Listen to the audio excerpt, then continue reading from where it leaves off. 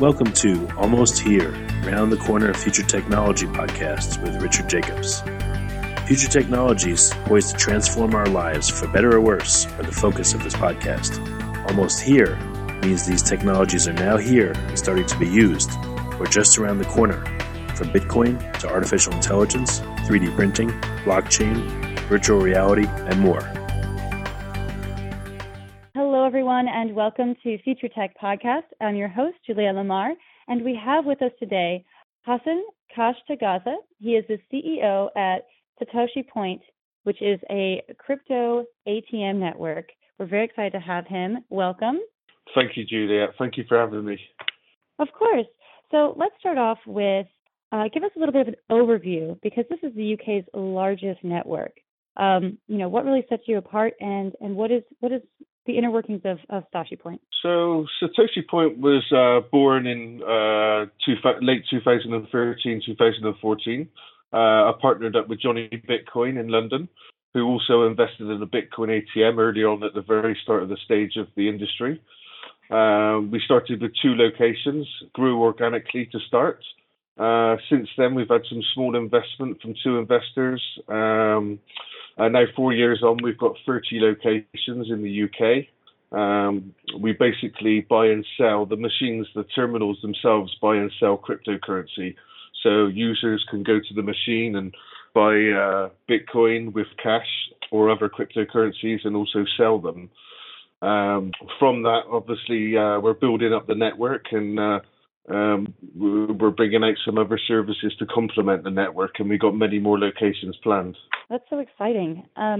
So I guess what in your mind is the advantage of people using a Bitcoin or crypto ATM as opposed to an exchange?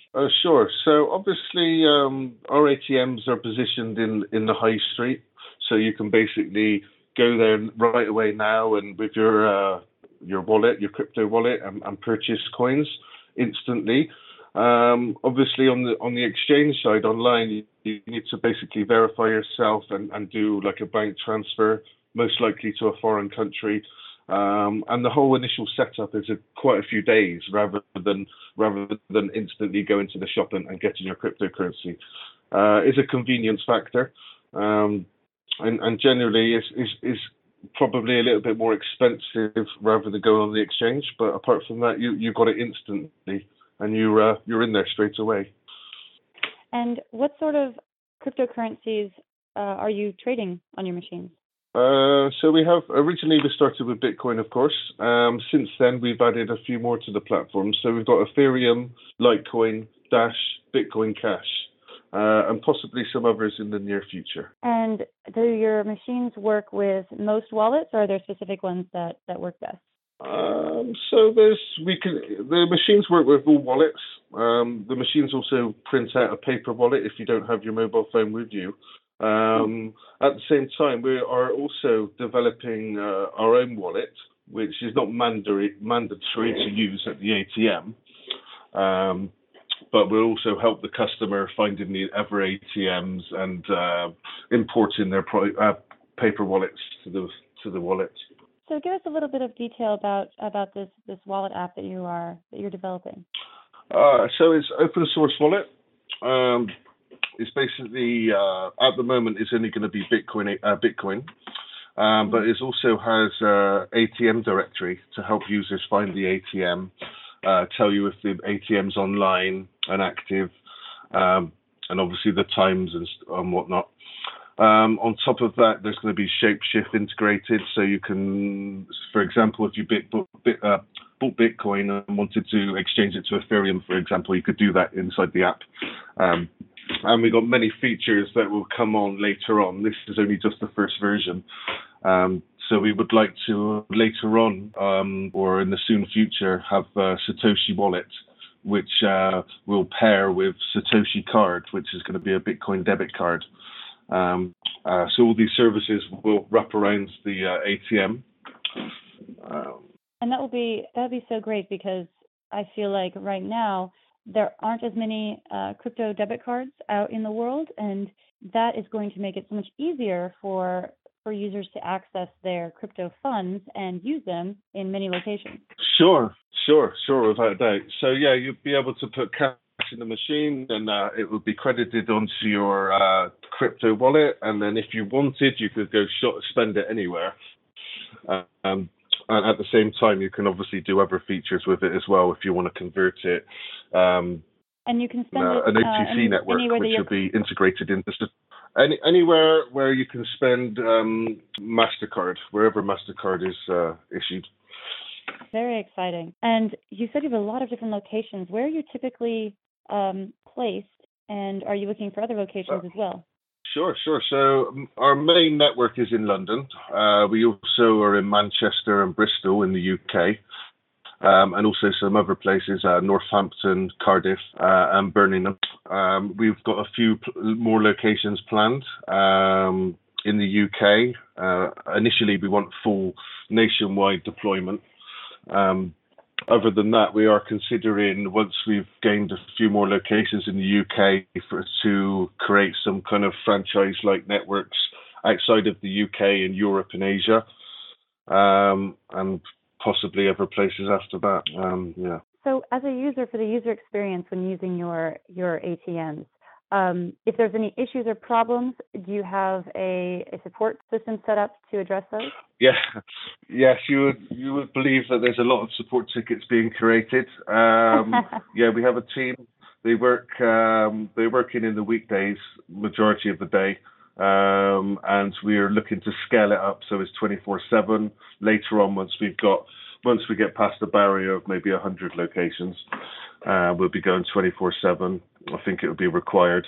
But generally speaking, support tickets are going down, and the hardware itself, the software is improving drastically.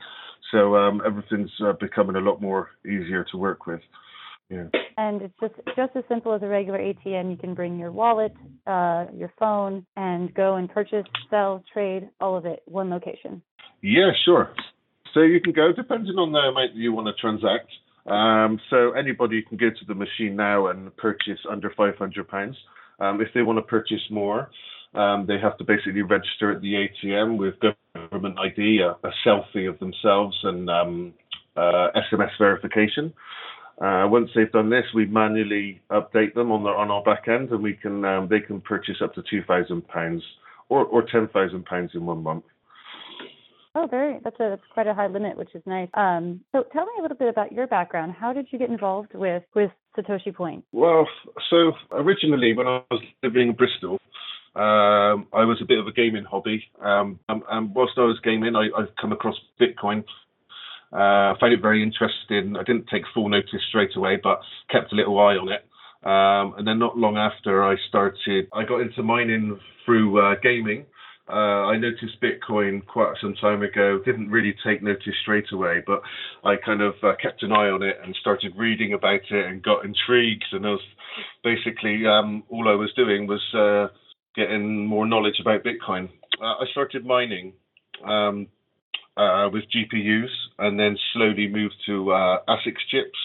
I made a pre-order with Butterfly Labs, and then from there I ordered from Cointerra. Realized that the manufacturers are very slow at delivering, and this wasn't going to be a scalable business.